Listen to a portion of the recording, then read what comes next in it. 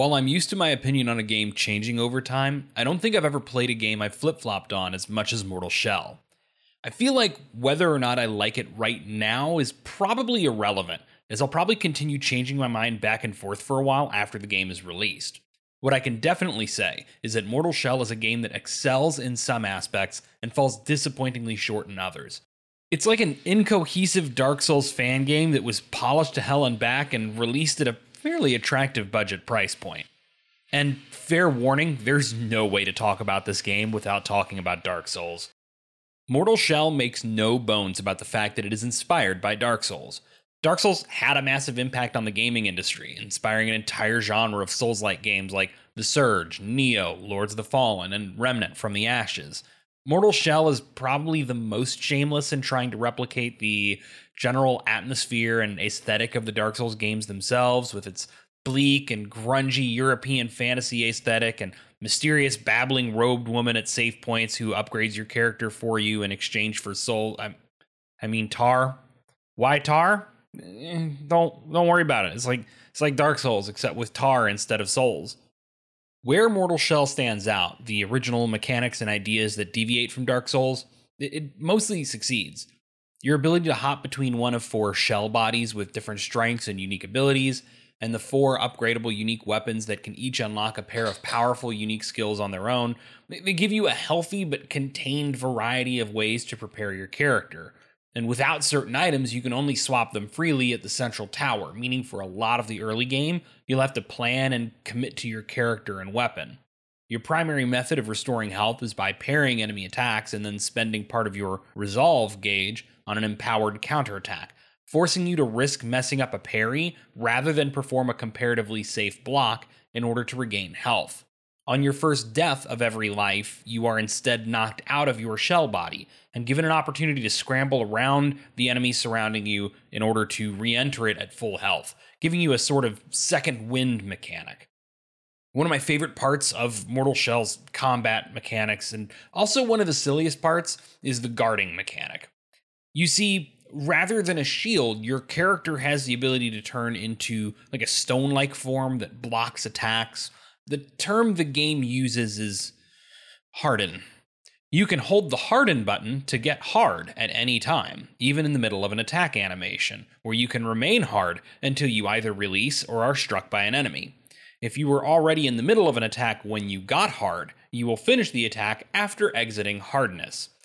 You can't spam this defense though, because every time you stop being hard, there is a cooldown before you can become hard again. A refractory period, if you will. Silly terminology aside, it's tactically actually much more flexible and interesting than straight up blocking with a shield, since you can sort of, for example, pre-charge the long wind-up from a powerful attack to bait out an attack from an enemy, then preemptively harden to stop their attack and eat it, then finish the attack that you had already started. It's an extremely good mechanic that was clearly very thought out, and they clearly wanted to deviate from the formula of guarding just being, guarding. The recurring theme here is that when Mortal Shell decides to do its own thing, it often has some really good ideas. Unfortunately, the world design and structure of the game are a major pain point for me.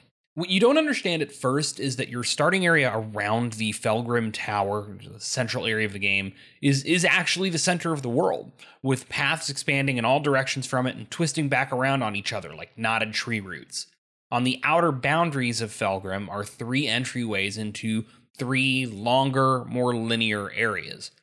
At the entry to each of these areas is another save point and an optional boss that you can fight to earn one of the game's 3 non-starter weapons, after which you make your way through the area to a second save point, and then the world changes a bit, and then finally you hit a third save point right before one of the game's 3 big bosses, all of which must be beaten to move on to the game's finale. And then after beating the boss, you have to make your way back through with some circumstances slightly changed. I don't want to spoil it because it is kind of a fun surprise exactly how that works out. These areas can be tackled and completed in any order, although you will likely not gain the ability to fast travel between safe areas you've already visited for quite a while, so you will be manually backtracking through it all.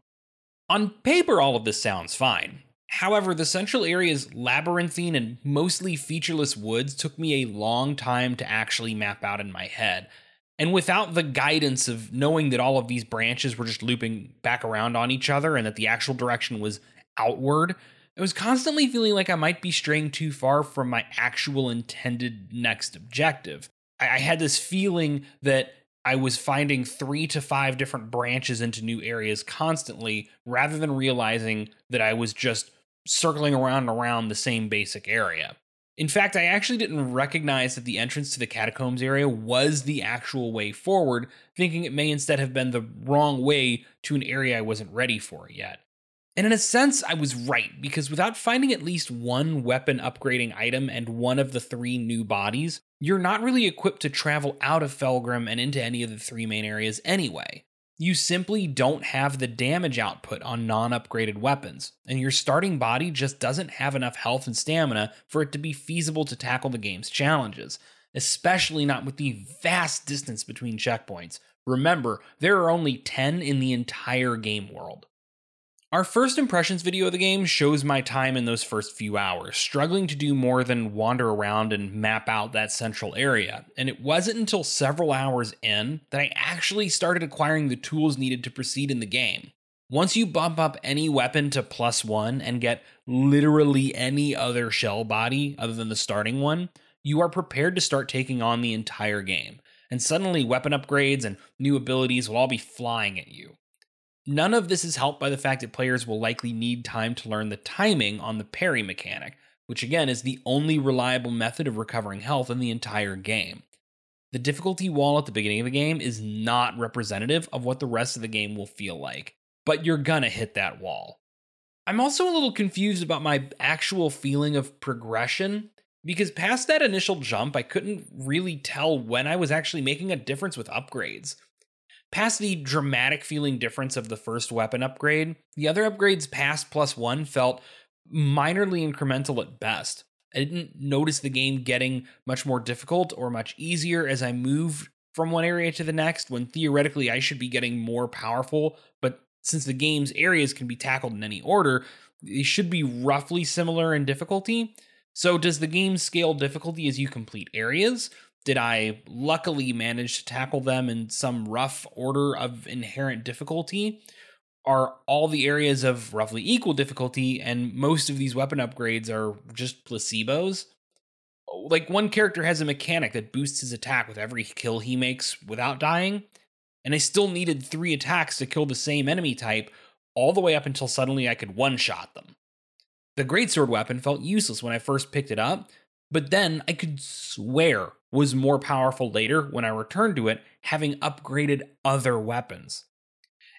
It doesn't make sense for the game to literally be that inconsistent, but I also felt like I was paying pretty close attention to how many hits any general enemy could soak up before dying.